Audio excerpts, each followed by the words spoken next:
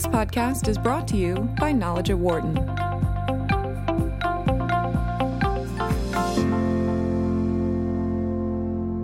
Chinese telecom Huawei announced earlier today it will be investing $1.5 billion in its developer program over a 5-year period. The company is holding its flagship event in Shanghai this week and looking towards its future. The Chinese tech sector as a whole has grown rapidly in the last 2 decades. Now we routinely talk about how advancements being made by companies like Huawei, WeChat, Baidu, Tencent, and others as well have the impact on the global economy. At the same time, China and the U.S. are battling to be the leader in 5G technology, a fight that it seems Chinese tech companies are winning. A new book looks at what led these Chinese firms to be so dominant in areas ranging from telecommunications to artificial intelligence to e-commerce. It is titled Tech Giants of China, How China's Tech Sector is Challenging the World by Innovating Faster, Working Harder, and Going Global. The author is journalist and Silicon Dragon Ventures founder Rebecca Fenton, who joins us right now. Rebecca, welcome.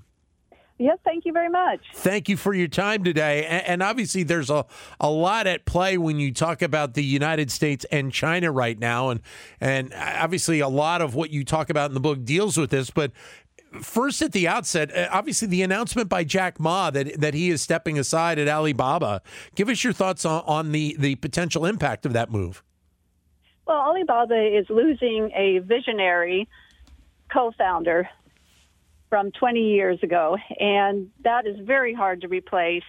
There's a successor in already named, but this person doesn't have the personality, the charisma of Jack Ma. He's not on the world stage like Jack Ma is. So I think Alibaba, look, it's going to lose some impact on the world stage, but I think that they've named a successor who's very good at business, at strategy, at business, and executing on the plan. So we'll see. What about the state of the trade war right now between the United States and China? Well, look, some of it comes down to soybeans and pork, which seems to be what America is exporting to China. But the U.S.-China trade war, it is still ongoing. I don't see it being resolved anytime soon. What is happening is that the U.S. consumer is going to end up paying higher prices on goods that we import from China. Many, many, many things that we import from China, cell phones, a lot of consumer goods as well. And you have the issues surrounding intellectual property and obviously for some U.S. companies, access to the Chinese market as well. We do. Intellectual property theft is an ongoing issue. But look, U.S. companies really need the China market. It's a huge market. It's still growing very fast. And U.S. companies really need that market access. It's hard to replace with any other country in the world. Well, I can't think, going back in my time in following these types of events, that this is really, it feels like the first time that the United States has had somewhat of a challenger, like what we're seeing coming from China in a lot of these tech areas.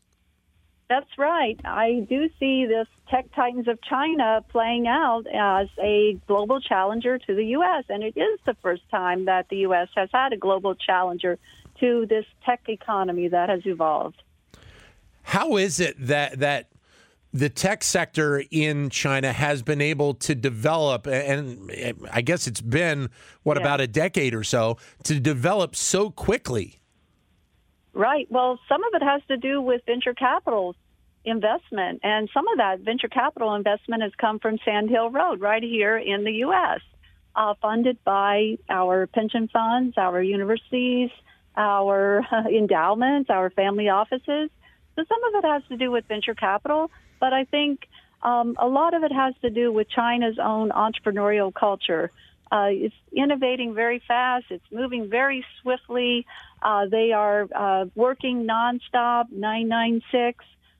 China's entrepreneurs and the tech sector is just very ambitious. It's unstoppable.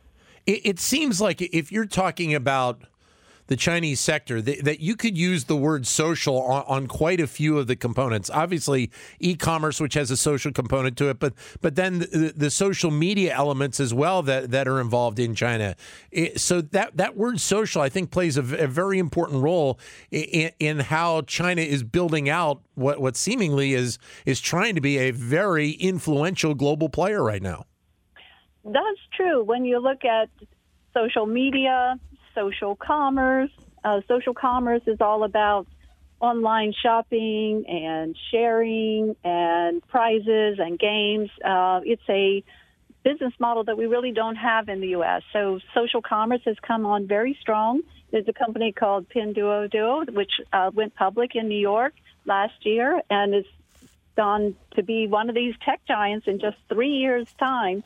They're already China's second largest e-commerce player, and they've developed this whole new business model around social commerce. We're joined by Rebecca Fannin, who is the author of the book, Tech Titans of China. Your comments are welcome at 844-WHARTON, 844-942-7866. Or if you'd like, send us a comment on Twitter at BizRadio132 or my Twitter account, which is at DanLoney21. So do you think then where we stand right now, it feels like there are areas where the U.S. is behind China, and I think we can throw 5G as one of the important areas where that may play out right now. But is the U.S. going to be behind China, at least for the foreseeable future? 5G is one of those clear battlegrounds, and Huawei is the number one telecom equipment operator, and the U.S. is not allowing Huawei equipment to be sold into the U.S. And so this is going to be an area that the U.S. needs to catch up in. And right now, the U.S. doesn't have a 5G player. The main players are Huawei and ZTE from China, plus Nokia and Ericsson. So the U.S. is kind of left out, and China is outspending us on 5G wireless infrastructure and those towers that need to be built. So 5G is coming very soon, and this is going to be one area to watch. Well, in order to catch up to China, can we have an expectation of the U.S. catching up to China if they are continuing at this somewhat breakneck pace in terms of their development in various elements of tech right now? Well, it's a big question. The U.S. needs a policy that can address this China rise in technology. China has top-down government directives that are propelling China forward in all kinds of technology sectors. The Made in China 2025 has designated time periods where China is going to lead globally in certain sectors. And the U.S. really does not have anything that's the equivalent to that. Of course, it's a totally different governmental system, but the U.S. needs some muscle behind our, technology prowess. The U.S. is still the world's leader, but China is coming up very fast. There are a couple of other areas you talk about in the book that I wanted to touch on. One being electric vehicles, which obviously is a topic that's discussed a lot here in the United States, and EVs are seeing some growth, but probably not at the rate we are seeing in other parts of the world, specifically China right now. It feels like that China has had a buy-in to the role that EVs can play in their culture and how important they can be for their economy overall. This is true. Electric vehicles are being adopted more quickly in China than in the U.S., and we see entire cities with their bus fleets that are electric, such as in Shanghai, such as in Shenzhen, and the U.S. needs to catch up with this electric vehicle sector as well. China has 40 new electric vehicle makers that have come on the scene. Some of them have already gone public in the U.S. For instance, NIO, which has been called a Tesla killer. Right. But there are others, such as XPeng. And these companies are funded by very large technology companies, such as Alibaba, such as Tencent, such as Baidu. And they are also started by technologists, serial entrepreneurs, not automakers. So this gives China a real advancement. You mentioned a little bit ago about the impact that VC is playing over in China right now. Just how much of an impact? How can you measure it in terms of how much development we have seen in the China tech sector because of the investment coming from the United States? Oh, it's tremendous impact. And the spending of venture capitalists in China is almost equal to the spending in the U.S. So these fields are almost on par, U.S. and China. China has most of these startups that have come forth that have become tech titans were funded originally by venture capital. And they scaled up really fast. They got into a lot of new sectors. Baidu, Alibaba, Tencent are no longer just in their original search, e-commerce, and gaming areas, but totally other new areas that are impacted by technology. And they went public. They went public either in Hong Kong or New York, and they've scaled up. And you're continuing to see lots of venture capital going into China, creating startups. The startup culture is very alive and well in China.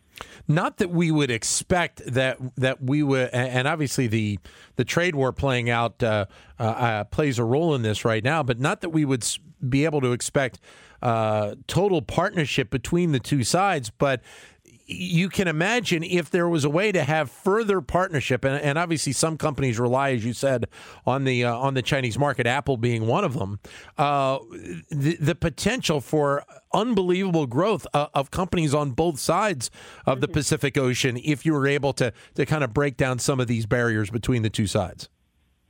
Correct. And China has been investing in U.S. technology companies. They have invested in Uber, Lyft, Magic Leap, Tesla, and many other technology startups in the U.S. In the meantime, U.S. has been funding Chinese startups. At the same time, we've seen a lot of collaboration and cooperation in Silicon Valley, where U.S. and China investors group together and they go behind the startup. They push it forward. And so I'm beginning to see a separation of this long-time collaboration and cooperation, which I think is unfortunate because I think it will all eventually slow down global innovation. Was there something specific, going back to the VC for a second, was there something that these VCs were seeing, even in the early stages, that made them believe that investing in China was a component that they needed to have, and maybe to a degree over investing in Silicon Valley? Right. Well, look, you have to look at the impact of Alibaba. That was funded by some Silicon Valley investors, and they made a lot of money on that. Same thing with Baidu and some of the other original Internet startups. That was in the first generation. Now we're seeing a whole new group of newcomers coming up, such as Toutiao, the 15-second video app, Meituan, the super app, Didi in car hailing or taxi hailing, and Xiaomi, the smartphone maker. These companies, and SenseTime and AI, these companies are funded by venture capitalists in the West and also from other places such as Japan. SoftBank is a major player. Yet with seemingly all of this growth that these companies are enjoying right now, many of the stories coming out talking about the Chinese economy talk about it slowing down. And there have been some questions, and we've talked about it on this show, of just how much you can rely on the growth numbers coming out of China, whether or not there is a boost given by the government. But still, the growth numbers that they are seeing are still enviable if those numbers are truly on point. Oh, yeah, they are. There's really been no country that's come up like this over the past 15 years so fast and become the world's second largest economic power in very little time. One of the other areas you talk about are drones and robots, and I'd love to get your thoughts on how the development of those technologies is moving in China as well. Yeah, I do write about a company. It's a startup based in Shenzhen, southern China, just across the border from Hong Kong called DJI, and it's the world's leading drone maker. They make drones for all kinds of purposes, for consumers, hobbies, filming weddings, to doing agricultural oversight and many other uses as well. But DJI is the world leader in drones, and they have a 75% market share. There's another company that I write about in the book, too, called Ahang, which is doing a drone where you can fly in it. It's kind of a helicopter drone. So that's one to watch. What is the state of entrepreneurship in China? It's on the go all the time. Where is the growth? I mean, obviously, some of these companies that we have talked about, ended up they were startups, a long time ago. But is it a platform that continues to grow, and you see companies popping up all the time? You do. There are a lot of incubators and accelerators in China, just like there are in the Western world, Silicon Valley, New York, and other hubs, Austin, for instance, Seattle. You see these incubators creating new startups and funding them. And I think you see a lot of co-working spaces, too, where startups are hanging out. And, there's a lot of conferences, a lot of forums where there's exchange of ideas among entrepreneurs. Information moves really quickly in China through WeChat, the messaging app that's ubiquitous. And, it's just the information flow is one of the things that I think really has helped China's tech startups to develop. We're joined on the phone by Rebecca Fannin, who is the author of the book Tech Titans of China, How China's Tech Sector is Challenging the World by Innovating Faster, Working Harder, and Going Global. Your comments welcome at 844-WHARTON, 844-942-7866, or if you'd like, send us a comment on Twitter at BizRadio132 or my Twitter account, which is at DanLoney21. You also dive into the ride-sharing and ride-hailing business of Didi in China, and obviously the comparisons with Uber. How strong is that company in China in comparison to what we know of Uber right now, which obviously has a huge valuation, but is still not a profitable company? Right. Didi is still private, but the interesting thing about Didi and Uber is that they were in a fight for the market in China, and Didi, the local Chinese competitor, actually won that fight and ended up taking over Uber's business in China and folding it into Didi. So now there you have this giant ride-hailing company in China. It really just dominates the market, and eventually it will go public, but I think maybe not immediately. What is the state of the chip market in China? Because we see a variety of companies here in the U.S., as you said before, that are reliant on getting some of these elements from China right now. Right. Well, this is an area that China needs to improve in, is this whole chip semiconductor area. The U.S. and other markets, Korea, Japan, have the leadership in these areas. And China is advancing, but their chips are not as, not as advanced as what we see in the West. So they're working on this. This is one of the things that is in the policy of the Made in China 2025, that they're going to catch up in these core technology areas. How much influence and support is there from the Chinese government towards these companies? There's definitely influence. There's the state-owned companies, and then there are these privately financed venture capital-backed companies that have gone public now. Those leaders of those companies, such as Alibaba, they, in some parts, need to answer or feel that they should answer to the Chinese government. And so you do see situations where, there is influence. And you do see the Chinese government also regulating these technology companies, just like we have in the U.S., where they regulate for 10-cent games.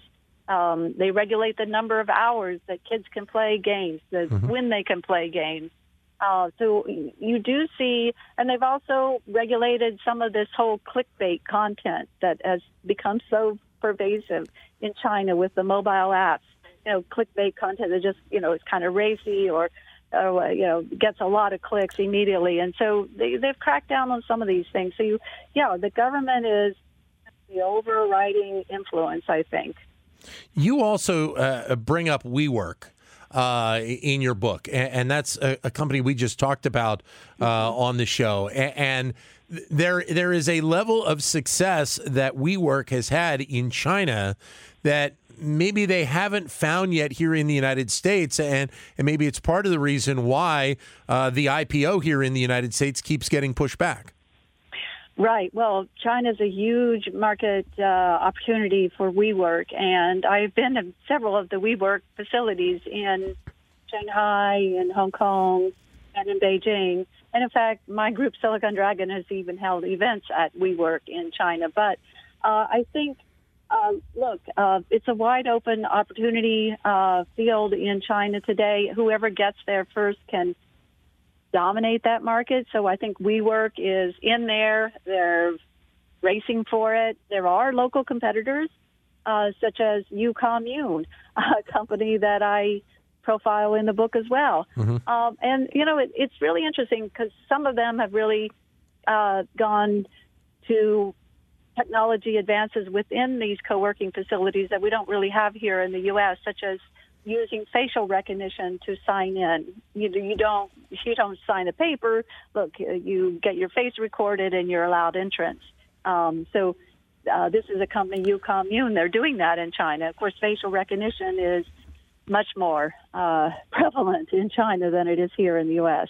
LinkedIn is another company, U.S. company, or I should say is one of the rarer U.S. companies that still is working in China. When you think about contact and social media, we talked about some of the brands that have had to either back out or been held out of China. What is it specifically about LinkedIn that they have been able to continue to move forward and grow in that country? Well, it has to do with about business professional networking. So it's not the kind of exchanges that you might see on Twitter or Facebook or Instagram. LinkedIn is wide open in China. And in fact, when I go to China, which I do regularly, I'll use LinkedIn a lot when I'm in China. I also use WeChat in China quite a bit.